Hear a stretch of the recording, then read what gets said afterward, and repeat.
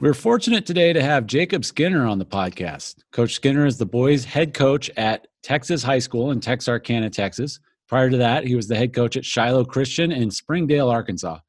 Coach Skinner has a great Twitter feed for coaches out there where I've learned a lot through his posts, both on offense and defense. Coach Skinner, thanks for talking some basketball with us. How's everything in Texas? Man, I appreciate you having me on. Anytime that I get to visit about hoops, it's a good day. It's a little rainy down here in Texarkana, but it's a beautiful day to talk hoops just like any other day, and I'm looking forward to our visit. Well, we're going to focus primarily on defense today. You do some great stuff offensively, but we've been pretty heavily focused on the offensive end, so we're going to talk some defense today. But first, can you give the listeners a feel for your overall philosophies when it comes to basketball and what you want your Texas Tiger hoops to be known for in regard to play? Sure. You know, I have been a head coach, and I'll just give you a little bit of background first. I've been a head coach for 10 years out of the 13 that I've been coaching. I'm 35 years old. I didn't serve as a GA on a basketball staff in college like a lot of high school coaches have. I played basketball for a guy when I was in high school that pressed, and he actually had defense woven into the butt of the shorts, right? But all we did was press, and if we gave up layup after layup after layup, like we were going to keep pressing. And so I've kind of gotten that learning lesson, that reference point. And then my first 3 years I spent as an assistant under a coach that was very conservative, and he was heavy play sets, set calls, wanted to have control from the sideline. And so I've kind of got two different reference points. One that was overly, almost ambitiously aggressive at the cost of a lot of ineffective, inefficient, probably defensive statistics back then. You know, we're talking 20 years ago. But anyways, those are my two reference points. And over the last 10 years, I've really tried to grow as a coach and try to catch up with the game, if you will. You know, it's not just a 2-3 zone anymore. It's not just man-to-man anymore. There's all these different styles. Just the other day, it came across the hexagon defense. Like, what are we talking about now?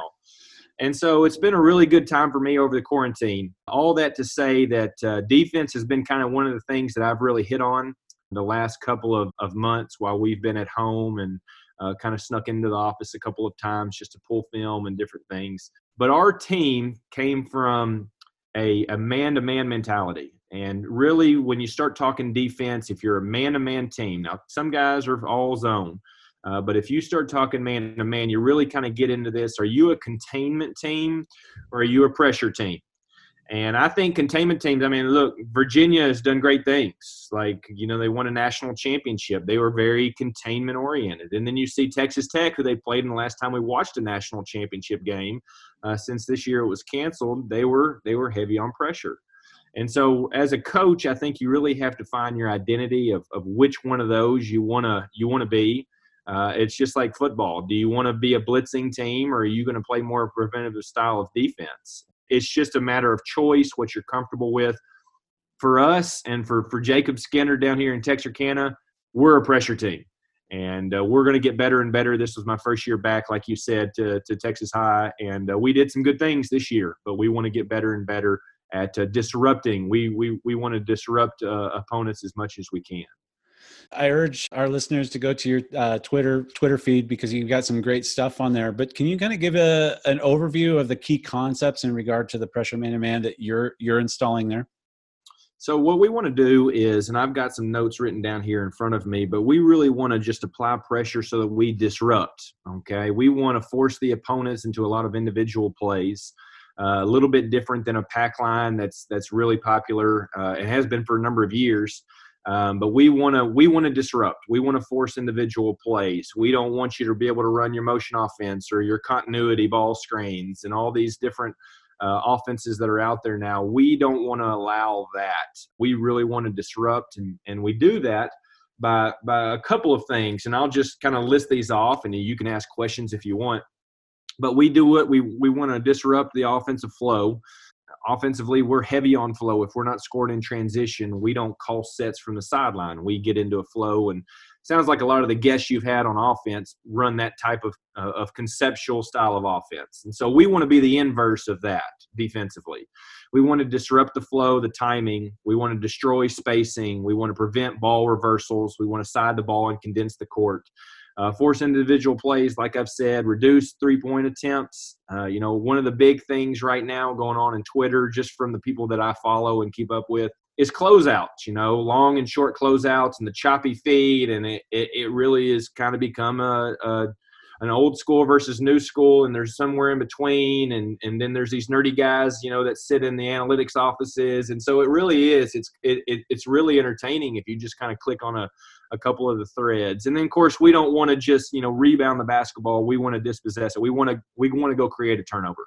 We track deflections. We track turnovers. And so those are just a couple of the things that we really want to do as far as our defensive system goes. I don't know if this is a good question or not, but it's just one that I kind of had looking over pressure man-to-man defense. Is the goal to speed the other team up so that they have to make a quick decision that's hopefully bad?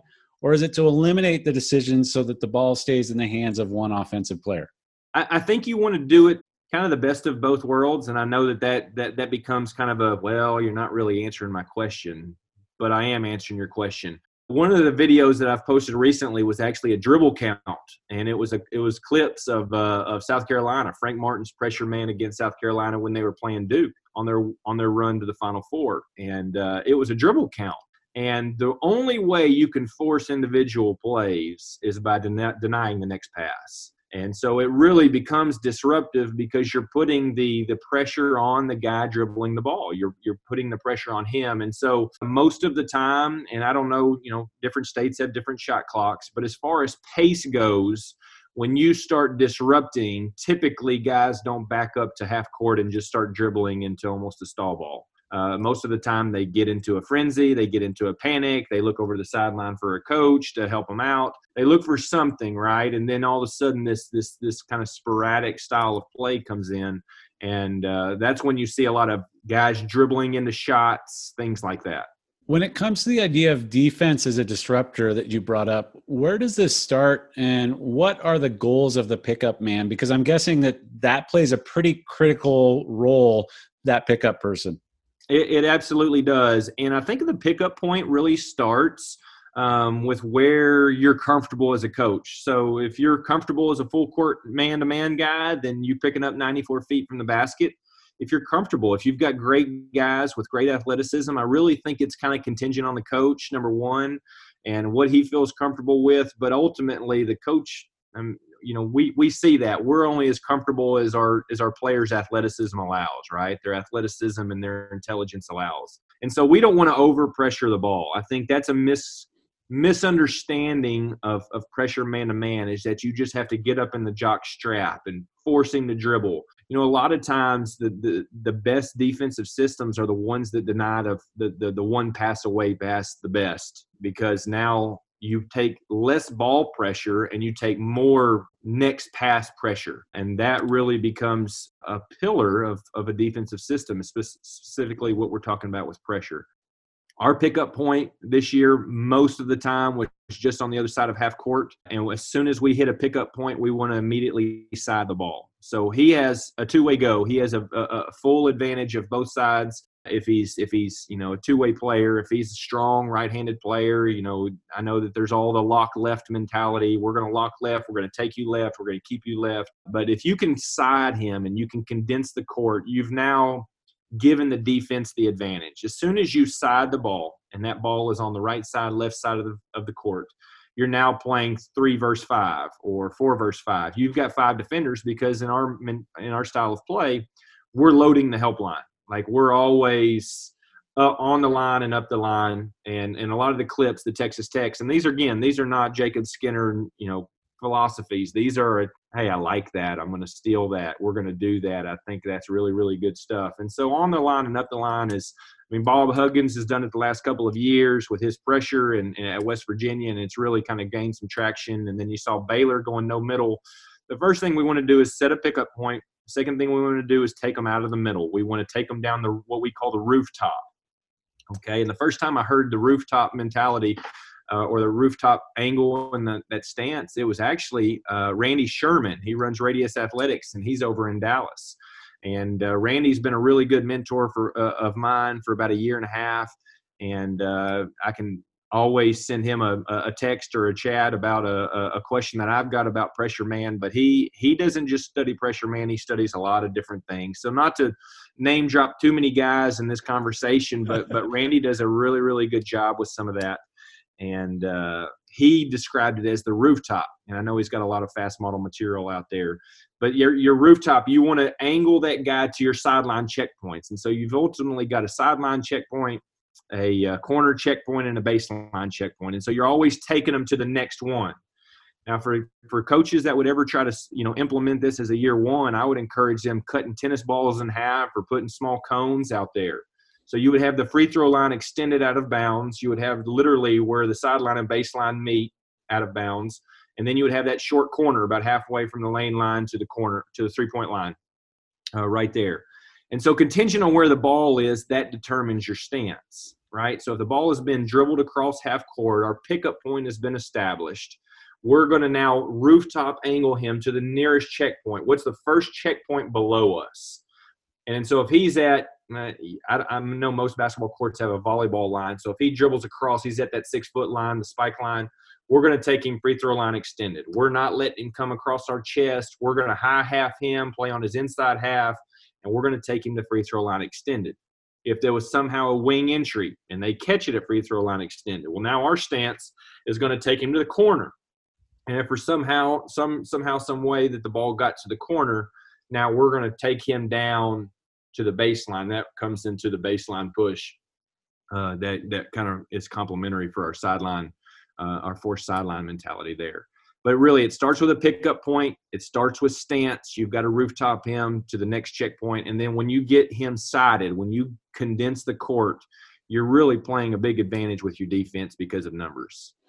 Well, let's talk about the rest of the defense.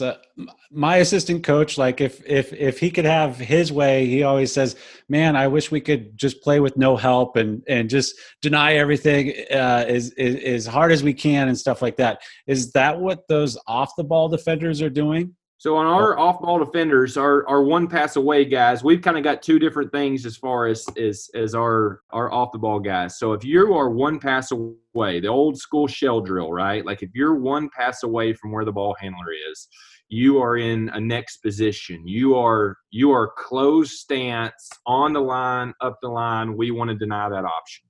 If the ball was on the wing, we would full front the post player to get into a little bit of post defense there. He is a viable threat for us. We're going to full front him, and then we're going to depend on the guys that are 2-3 passes away to be our helpline guys. And so everybody on the court, we dial it down and we say there's 3 positions, right? In football, and I always tell our guys, because we're at the high school level, and so we depend, and we're in Texas, by the way, we depend on a lot of football guys. When they come in, our football players come in, right before the season, or sometimes if they've made a deep playoff run, when they come in, the season's already started, or it's about to start. And so we tell them when they come in, you're stepping into a simplistic style of play. We don't have linebackers, D ends, D tackles, safeties, corner. Like we've got ball, next, and help. Like we've got 3 of them. And you've got to be great at all 3. You've got to be able to guard the ball, take it down that rooftop. You've got to be able to deny the next pass, and you've got to be able to play that help line. And so the 2 other positions that we would refer to is simply, well, some people teach, 1 foot inside the paint, 2 feet completely on the midline on that help. If you're not 1 pass away, then you're in help, and you're keying on ball, but also being very cognitively aware of where your man is. As they say, good offense beats good defense. So what are the types of actions or situations that have given you trouble? We see a lot of continuity offenses. I think a lot of people, at least down here in East Texas, we see a lot of continuity basketball. Everybody wants to run patterned offenses. And so if you can disrupt that, you really have an advantage here in the part of the country that we play basketball in.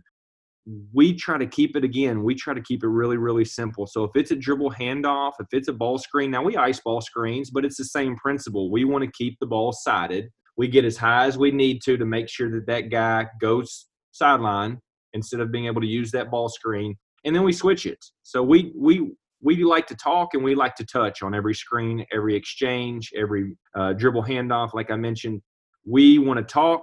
We want to call it out. We want to touch so that there's no slips, and then we take our guy. We make the switch. And so for us, we had a 6'8" kid this year, but we switched everything. And if you look at some of those Texas Tech clips, there's one floating around on my Twitter. Of course, this was probably a couple of months ago, but they do a lot of different things on their ball screens. The drop coverage you saw, they ice the vast majority of everything, especially out there on the wings. But we try to keep it pretty simple. We want to switch everything and then try to get that ball out of the attacking player's hands. And then once the ball has been passed off, we try to switch back to our primary matchups on the help side. This is a little bit off topic, but it has to do with defense, not pressure man-to-man. But do these concepts kind of carry over to the times that you do play zone? They do. We still want to be, we want our zone defenses to be a noticeable change. Okay. So we don't want to play zone and it still look like, man, they're still pressing the mess out of us or they're still pressuring us.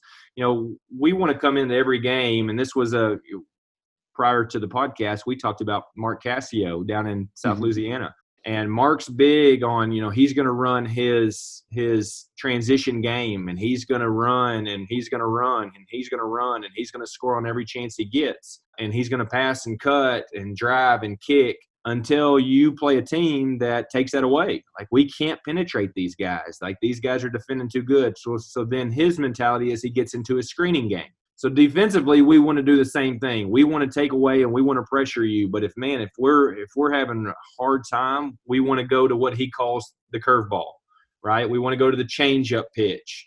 We want to start with a fastball. Like, our bread and butter is pressure man to man. And then if we are having a hard time stopping players, they're breaking us down, one-on-one isolated plays, man, we've got to change it up and we've got to go to our zone mentality. But we teach everything off of that shell concept of are you on the ball, are you one pass away, or are you in a help stance and help assignment there? Obviously, you don't want to give up dribble penetration. We're back to man-to-man now. But what are some of the players' responsibilities when this happens?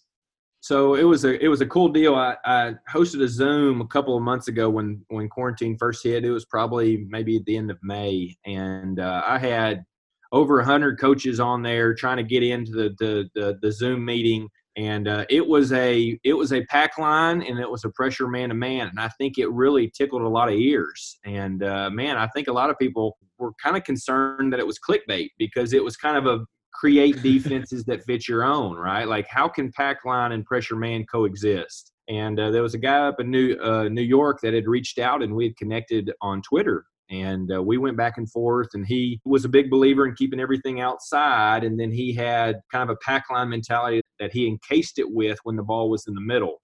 And so for that particular video, I broke down a lot of Virginia, the championship game, Virginia and Texas Tech.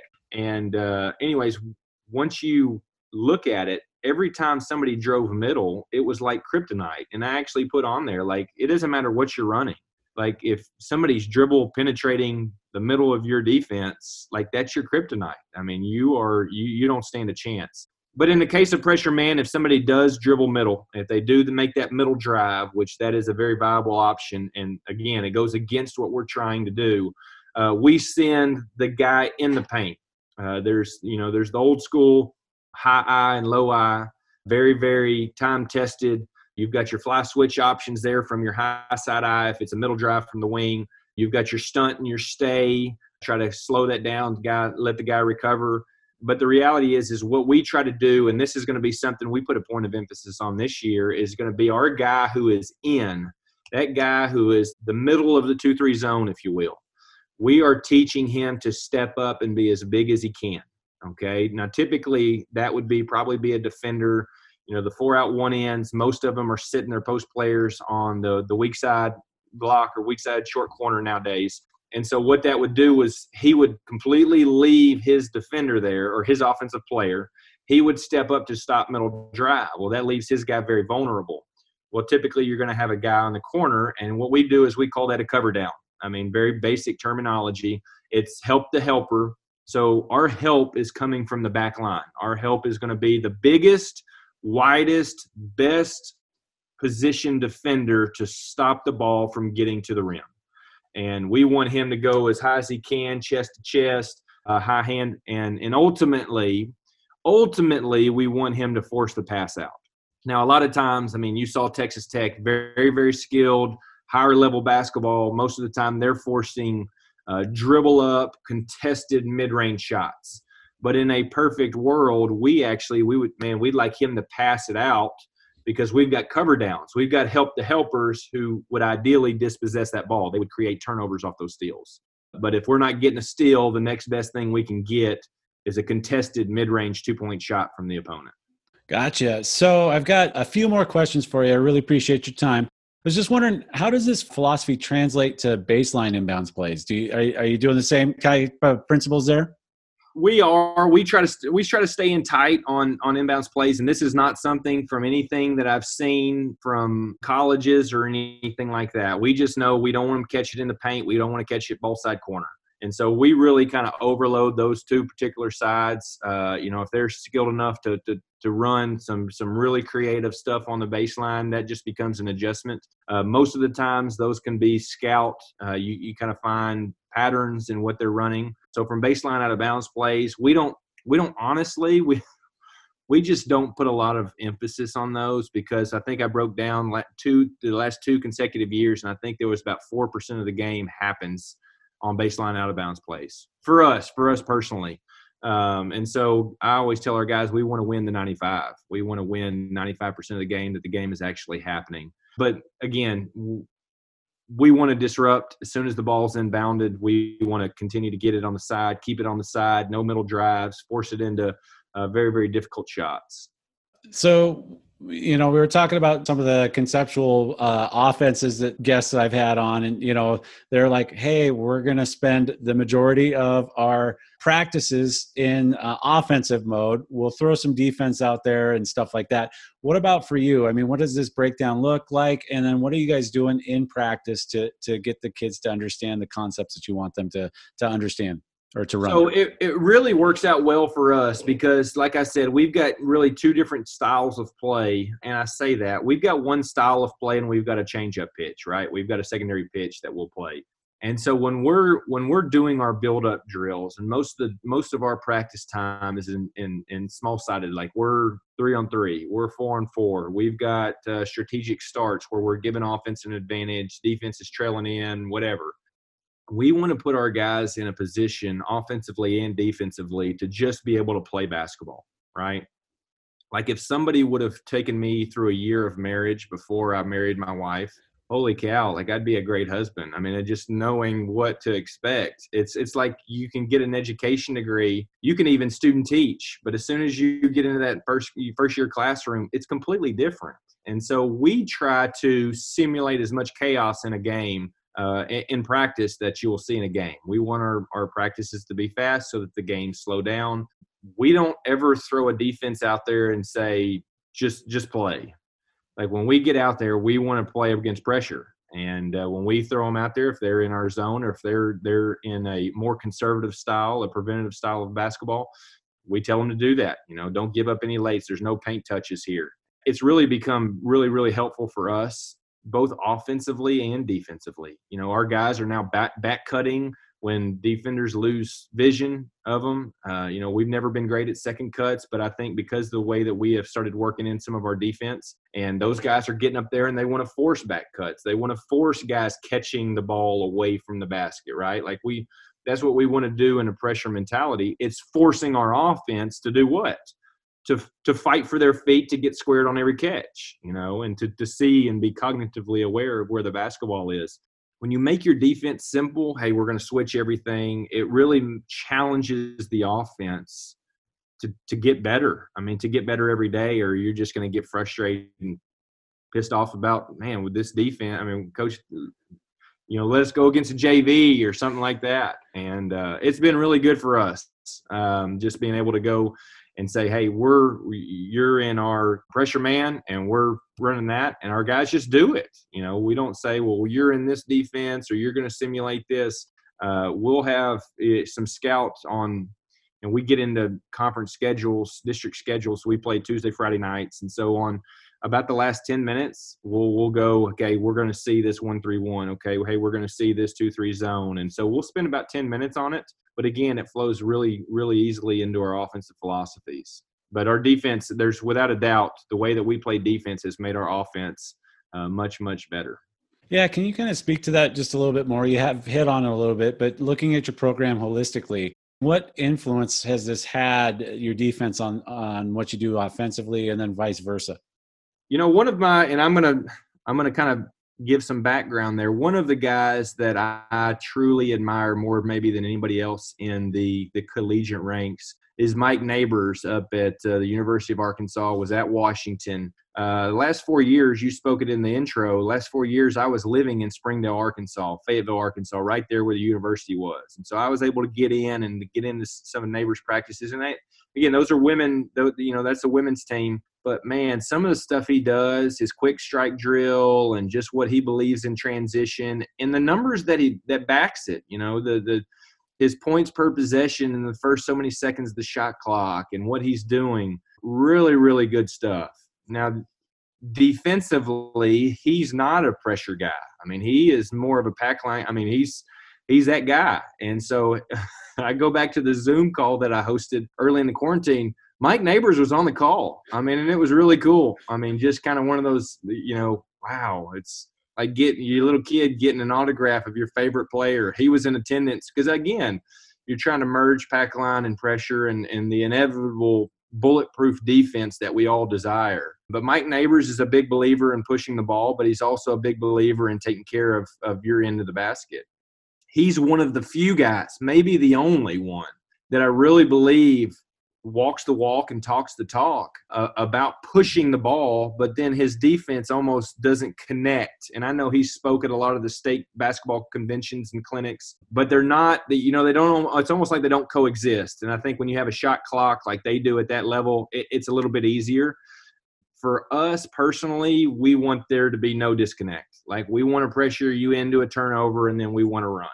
We want to pressure you into a bad shot. We want to hit that backside block out. We want to get it, we want to outlet, and we want to go. And I think holistically, we want everything to be connected, right? Like, we want to be fast, we want to be free, we want our guys to have a great understanding of what we're doing so that there's not a lot of decision making. We want to eliminate all the uncertainty of play. We get into a count method offensively. If you got a 1 count open shot, shoot it. You got a 2 count drive it. You can't drive and beat your man. 3 count, you got to get rid of it.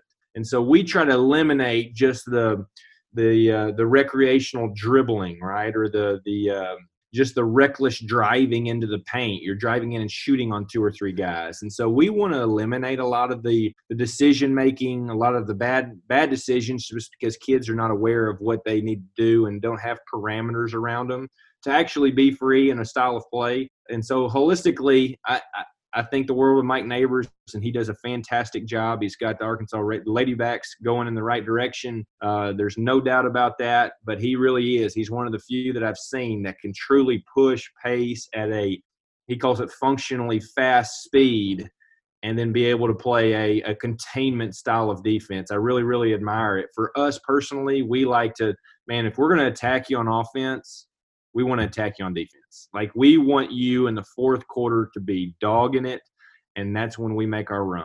That's really how we want to play. All right, I lied. I got one more question for you. It's more an explanation a little bit, because I thought it was a pretty neat post, or pretty interesting post, is that defense, it's basketball. It's not soccer, so you're going to give up some baskets. And so your post the other day was about, like, okay, when you give up that basket, this is what you should do. So can you explain that a little bit? And then I'll let you go.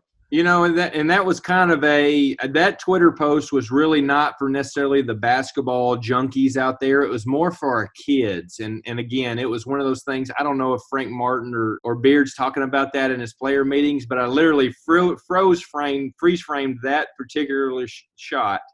after it was a good contest on that shot, kid hits a 3-point shot, and it's like, okay, are you going to pout or are you going to punch back? And I don't know if they're using the word pout at the collegiate level, but for us, our kids can really get, just demoralized if they fought their tails off. They've done everything right. And like you said, it's not soccer. We're not winning games 2-0. Like, we're playing games in the 70s and 80s. And so you do everything right. Kid still makes the basket. What do? You immediately get into your offense. Like, there's no second thoughts. There's no decisions. Again, you eliminate that. Who's our designated inbounder? Who are we inbounding to? What's our progression in transition? And we do a almost a countdown of all of our drills. So if we're going to half court drill, the way that we instill this, let's say you're doing your 3-on-3, your Memphis closeouts shell drill. If offense scores defense and we're tallying it in practice, let's say they hit a 3, it'll be 3-0. Well, we give points to the offense or the defense if they will inbound the ball and get it up the floor, and the ball is inside the paint in 4 seconds. So once that ball goes to the rim in our half-court shell drills, we're going 4, 3, 2. I've got a coach on the sideline that is designated to yell it out. And so what's that doing? It's becoming an automated response, a James Clear, Atomic Habits mentality of, hey, it's not a goal. It's you're just creating habits. You're creating habits. You're creating habits. And when you hit that automated response, that's where you get the positive feedback from your kids, the positive responses from your kids. And we have to fight that. We have to fight the powder punch back mentality a lot because our kid, they just, man, whose man was that? Who had a defensive breakdown? And so we really do. We say, you know what? Control what you can control. That's the next possession. All right, Coach. Well, I really appreciate your time. This has been a lot of fun. And I'm probably going to reach out to you again down the road because I know that you've got some great stuff, especially on the offensive end. So thanks again, Coach. Hey, you bet. Thanks for having me on.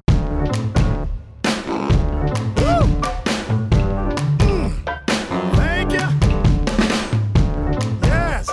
Thank you for listening to the Small Sided Pod, a development series that's part of the Idaho Basketball Coaching Podcast. Remember, you can follow us on Twitter or Instagram. Just look for Coaching Idaho.